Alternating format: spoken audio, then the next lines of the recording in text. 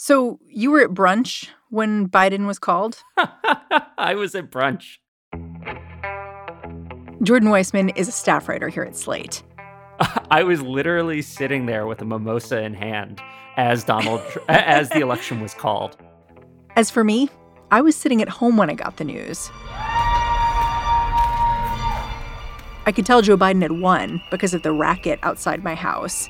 It pretty much went on all day. Car horns were honking. There were fireworks. In these first few moments, you can literally hear someone yell, "Donald Trump's a loser."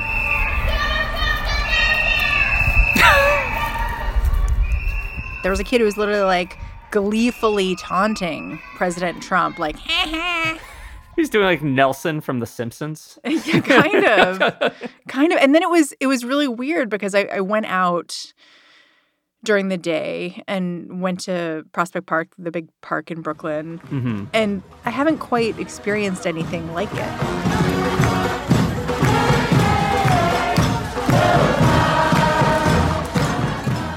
Even I, for one day, managed to feel good about the outcome of this election. So that's how much uplift there was for that one afternoon. The reason Jordan is not embracing this feeling is simple. He doesn't think it's going to last. Just before the election, you wrote this article where you were grim. You were on an emotional roller coaster. You said, do not for a second forget that absolutely everything about Trump's presidency and the year that has led us to this point has been utterly, incalculably insane. A 50-car pileup of reminders that we are a broken society with a broken political system. Yeah, and that's Stick still, with it. That's still where I'm at. Like, I haven't changed. That's still my basic feeling.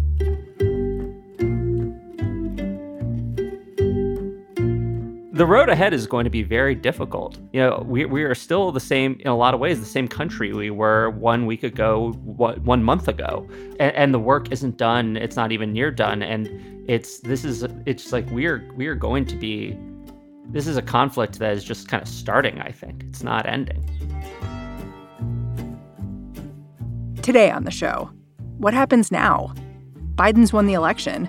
Will he win a battle of ideas? I'm Mary Harris. You're listening to What Next? Stick with us.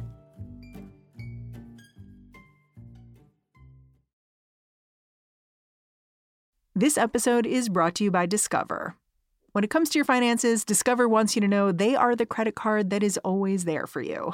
With 24/7 U.S.-based live customer service, everyone has the option to talk to a real person anytime, day or night. Yep, that means no more waiting for, quote, normal business hours just to get a hold of someone. We are talking real service from real people whenever you need it. Get the customer service you deserve with Discover. Limitations apply. See terms at discover.com/creditcard.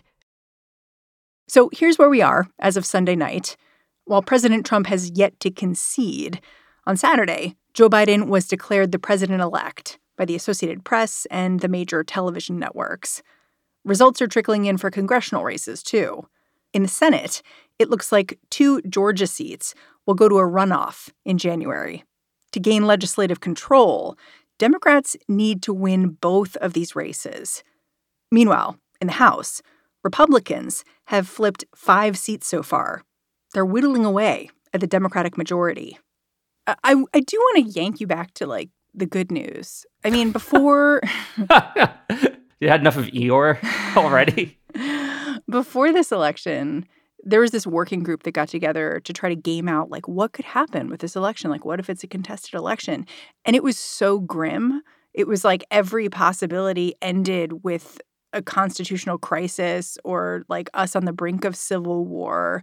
And it's heartening that here we are, almost a week after the election. And, you know, that's really not what we see. Like, some people have been worried about poll watchers coming to the polls and scaring people away. Like, I didn't see that. I haven't seen major violence. I haven't seen any of the stuff that was kind of giving folks nightmares ahead of time. Oh, we absolutely avoided a worst case scenario during the election on election day. I think that's obviously the case. Like you said, there was no violence. Just as importantly, this election is probably not coming down to a Supreme Court decision, right? That was the great fear, that Donald Trump was angling to try and throw this election to the courts, which would have required a very, very narrow margin in order to make that happen, to make that doable. Right. It wasn't a landslide, which everyone said would totally shut things down, but it's a wide enough margin that, counting the votes again probably won't make a difference. Counting the votes again won't make a difference. Eliminate or, nullifying late arriving ballots in Pennsylvania, which was sort of key to Donald Trump's strategy, probably won't make a difference. The gap in that state is just too large. And so, yeah, his plan to toss this to Amy Coney Barrett failed. And the legal strategy seems strange, too, where it's like we saw this press conference this weekend at the landscaping store with Rudy Giuliani, and it was very bizarre for a lot of reasons, but mostly because it was so unpresidential. It was funny, but the only reason you could laugh is because of those wider margins and the fact that the legal case was weak. Right. Like, it's absurd. And it's not going to, it's just there's nothing really to worry about at this point, or at least in terms of this election. But what concerns me, and what I wrote in my piece, was that, the Supreme Court's conservatives were signaling that they would be open to a challenge. Right? Like, in the weeks leading up, they were sort of flashing signs that, hey, if you can navigate this kind of a case our way, we might be receptive to it. And they were kind of spelling out the legal theories that Trump would need to seize on in order to maybe prevail. So maybe not this time, but there's a roadmap. There's a roadmap. It's just I'm not comfortable with the fact that the Supreme Court, that the judiciary, was kind of ready to play along if the opportunity really presented itself. The opportunity did not present itself this time, but that still feels like a close call to me, especially given that it seems unlikely at this point that Joe Biden is going to have a Democratic Senate to work with. It could still happen. We could win those Georgia specials. There's still votes being counted in Alaska, but it doesn't seem like a strong probability. And even if he does have a majority, it's going to be so thin that the chances of any kind of court reform, any kind of expansion of the Supreme Court is almost certainly off the table. And so this is the judiciary is going to be around for a while. And, they've kind of shown us what they are. We have to worry about what comes next time. And so that's part of, the worst didn't happen, but I don't know. I just don't take that much comfort in that fact. One other bit of relief has come in the form of public declarations of support for Joe Biden from Republicans like former President George W. Bush and former Secretary of State Condoleezza Rice. Even some contemporary GOP leaders are staying away from Trump's claims of voter fraud. But Jordan says that might be because the most likely outcome in this election is one that could benefit the Republican Party, just not candidate Donald Trump. On the one hand, you do have Republicans like Lindsey Graham and Ted Cruz going on TV and defending Trump and suggesting this election really isn't over yet. But, you've got the entire Rupert Murdoch empire at this point kind of calling the ball game, right? Like Fox News and the New York Post and the tabloids that Murdoch controls are all sort of sending the signal that the game's over, that Trump's done, he's lost. I think it's pretty hard for Donald Trump to try and any funny business at this point when the Murdoch empire isn't going to give them a hand. They're ready for the next thing. And I'm sure part of that is just because they're looking at a situation that's not bad for the Republican Party, right? Like, if you're interested in long-term conservative policy goals, this outcome is actually pretty good for you. It's true. You get the most unpredictable player in your roster off the team. That's the president. And you probably keep control of the Senate, and so you can kind of block anything Joe Biden wants to do, and then you get to run again. You get to run again in 4 years with someone who might be more sane and competent. And, the Democrats did not do fantastically in the House. It looks like they're going to lose at least 7 seats, possibly as many as 11, 12. Their majority is going to be down to a pretty thin margin, which is going to make it hard for them to even... they won't be able to govern without the Senate, but it's going to make maintaining any unity in the House a little trickier. because almost every vote's going to matter. Well, and we see this already. They're already screaming at each other. Yeah. It's like, I mean, you had this phone call among House Democrats, this debrief where Abigail Spanberger, she won a swing district in Virginia. Yeah, a close race, just apparently went off screaming about how she never wanted to hear the words defund the police or socialism ever again, and that how these, crazy left-wing ideas had cost them several seats, and had many members had just faced millions in dollars of ads connecting them to the far left of their party, and that it was time to kind of put all that stuff aside and get back to basics. I guess moderate the message a bit. Jim Clyburn, who had essentially been the kingmaker in this election for Joe Biden, echoed that. He said he didn't really want to hear about socialism until the end of the Georgia special election because he's worried that will cost the Democrats those seats. Can I ask you something, though? I mean, hearing these stories, my question was, for the Democrats, what are the basics if we're getting back to basics? Oh, that's tricky. That's a good question. And I think we have to kind of figure that out. I will say that, while the moderates were blaming the lefties, of course, the lefties are blaming the moderates for their own misfortune. Alexandria Ocasio-Cortez gave an interview to the New York Times. And launched like a tweet storm. She really went in. Oh, yeah, she went off. And she pointed out that, there are plenty of swing district Democrats who supported Medicare for All who did manage to win. There was, Katie Porter, for instance. She's pretty far to the left policy-wise, but she manages to do well in her purplish California district.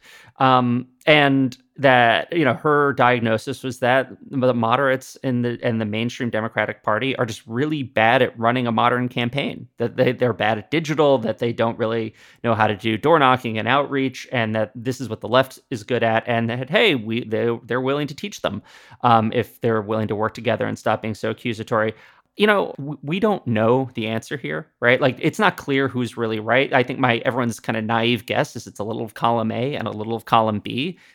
If, millions in dollars of ads about defunding the police probably did hurt some Democrats. At the same time, they're probably, I bet that some of these campaigns were not run super well. They were all working from kind of bad data and bad projections about what the electorate would look like, even because the polling was so off in so many places about who would turn out.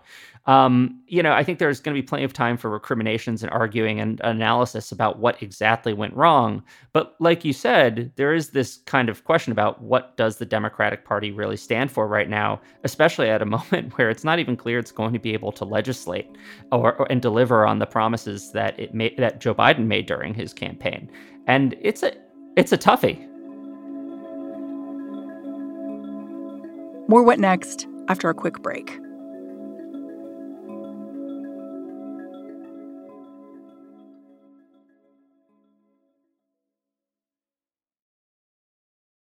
Without the ones like you, who work tirelessly to keep things running, everything would suddenly stop. Hospitals, factories, schools, and power plants, they all depend on you. No matter the weather, emergency, or time of day, you're the ones who get it done. At Grainger, we're here for you with professional-grade industrial supplies. Count on real-time product availability and fast delivery. Call, click Grainger.com, or just stop by. Grainger, for the ones who get it done. As Democrats think about what went right and what went very wrong for them this election cycle, Jordan says there are plenty of contradictions to mull. There's the fact that the Democrats won the presidency, but lost ground down ballot. And then there's the fact that where Democratic candidates didn't do so hot, Democratic policies fared just fine. And this election gave us several reminders of that. The clearest one was in Florida, where they voted for Donald Trump. And then 60% of the state voted for a $15 minimum wage. And it follows the last election cycle where Florida voted to give the vote to formerly incarcerated people and elected a whole lot of Republicans. Yeah, exactly. And there were 5 different states that either legalized or liberalized on marijuana through ballot initiatives this year. Arizona raised income taxes. I mean, they passed an income tax hike on wealthy residents to fund education. And there were some pretty big defeats too. California was just kind of a train wreck on every front. They brought back cash bail and decided to make Uber drivers 1099 employees again. But still, there were a lot of progressive victories at the ballot, and it's figuring out. I do think there is something to be said for just like figuring out which policies of yours the voters really, really like, and just like sticking to that and just like repeating them over and over again, kind of the way Republicans just repeat lower taxes over and over again. Like Democrats just need to kind of find their like core message, their core promises, and just like put them on bumper stickers everywhere they can. And I have my thoughts on what those might be. If you look at the ballot initiatives, right, what are the three things that basically win everywhere? It's basically minimum wage hikes, Medicaid expansion, and marijuana legalization. Yeah, you call them the 3Ms. The 3Ms, the 3M formula to winning elections. It's like those three just win everywhere. And so I sort of feel like just doing those like off the bat. I mean, the problem with it is that you have to kill the filibuster to increase the minimum wage. But like just promising that you'll do those three things and just like making that the Democratic brand for a while doesn't strike me as like crazy. Just saying like, yeah, we'll expand Medicaid again. You loved it the first time. We'll expand it more. Like it's not Medicare for all. We're not taking away anyone's health care, but more people can just have it. I think that those are three things that I would, in my ideal world, love to see Democrats push hard on. But and I think it would be popular. But again, that's assuming we can win those two races in Georgia or somehow by a miracle pick up Alaska. And it's just not. I don't know. I don't know if I'm that much of an optimist. Obviously, I'm not that much of an optimist. You can tell that I am not that much of an optimist. But there is something that's hard here, which is there was clear evidence from this election that the voters, many voters, I shouldn't say the voters, many voters responded negatively to the idea of socialism. And so many of these ideas get sort of stuffed into that box when you talk about them nationally. And, Joe Biden did rely on a lot of people in states that aren't particularly safe for Democrats.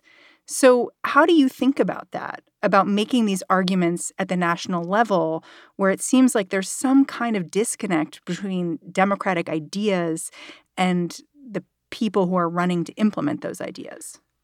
One thing that's important to just point out here is that the advantage of putting an individual policy on the ballot, especially a popular one like a minimum wage hike, is that you can be pro-life or anti-immigration and still vote for a minimum wage hike, right? Like political parties and politicians they're a big bundled package, right? They're the whole cable bundle. Whereas maybe you just want Netflix. I don't know. Like the minimum wage hike is just Hulu. And so that's so you can get like that narrower piece of the pie. But and it maybe in some ways that also disadvantages Democrats in that voters feel like they can get the things they really want a la carte and then vote for Republicans for the other stuff because they like conservative judges or whatnot. I think the question to me is just like not whether is like socialism good or bad. Is that really turning people off? It's just like what's actually the most effective way to frame this stuff for an American audience? And I don't know if anyone's quite figured that out yet. I just don't know if like someone's found like the magic words to make all this stuff hang together in the minds of swing voters in North Carolina. They're doing a better job of it, I guess, in like Georgia, but like there are a lot of parts of the country like, Iowa or Montana where it's just not breaking through. Well, we're still at the point where Mitch McConnell is saying, I'm not going to approve cabinet positions I don't like. Right. Like Mitch McConnell is already signaling that he's going to be a thorn in Joe Biden's side, possibly to the exact same extent he was to Obama's. It's not clear yet how much room there actually is for bipartisan agreement if Republicans maintain control of the Senate. And, who knows? Maybe they won't. Maybe, again, there will be a miracle in Georgia. But if they do, if Republicans, do hold on, if Joe Biden does not even get 2 years to kind of legislate semi-freely with a bare majority, it could be a really long time before progressives or Democrats have a chance to do anything significant. I mean, one of the reasons why everyone's so worried about the House right now and the fact that they lost seats is that 2 years from now, we will be going into a midterm election, and the president's party typically loses seats in a midterm. Traditionally, that happens. And then, making matters worse, that will be the first election after redistricting. And once again, it looks like because Republicans managed to hold on to so many state legislators, they will largely control that process around the country and have an opportunity to gerrymander a lot of Democrats out of their swing districts right now. And so it is conceivable that even if Democrats have a shot at taking the Senate in 2022, they could lose the House in that same year. It is entirely plausible that Joe Biden will not be able to really legislate effectively for his entire first term in office, and if he doesn't run again, his only term in office, which is just, it's sobering and it's frustrating. Well, you've been a real buzzkill. Sorry, I had one happy day. And like, I should say, like, there are things that, like, even if Joe Biden can't pass huge sweeping pieces of legislation, he can try to do things through executive authority. And there may be serious progress he could make on climate change or, labor regulations just through the power of the administrative state. We'll see. Again, what's frustrating there is that right now, a very, very conservative court could just have veto power over any particularly dramatic moves he tries to make. So it's not like it'll necessarily be a wasted presidency, but it's, there's a danger of it being a wasted presidency. That is a non-zero possibility right now. Jordan Weissmann, thank you so much for joining me. Yeah, thanks for having me on. Jordan Weissmann is Slate's senior business and economics correspondent. And that's the show. What Next is produced by Daniel Hewitt, Mary Wilson, Jason DeLeon, and Elena Schwartz. We're getting help this week from Franny Kelly. Alicia Montgomery and Allison Benedict look over our shoulders in a good way. And I'm Mary Harris. I'll catch you right back in this feed tomorrow. Jordan Weissmann, thank you for this interview. I'm sorry. Sorry, let me do that again. No, that is totally appropriate. Like, I'm sorry for ruining your day, your listeners' days. I'm not who you come to for therapy.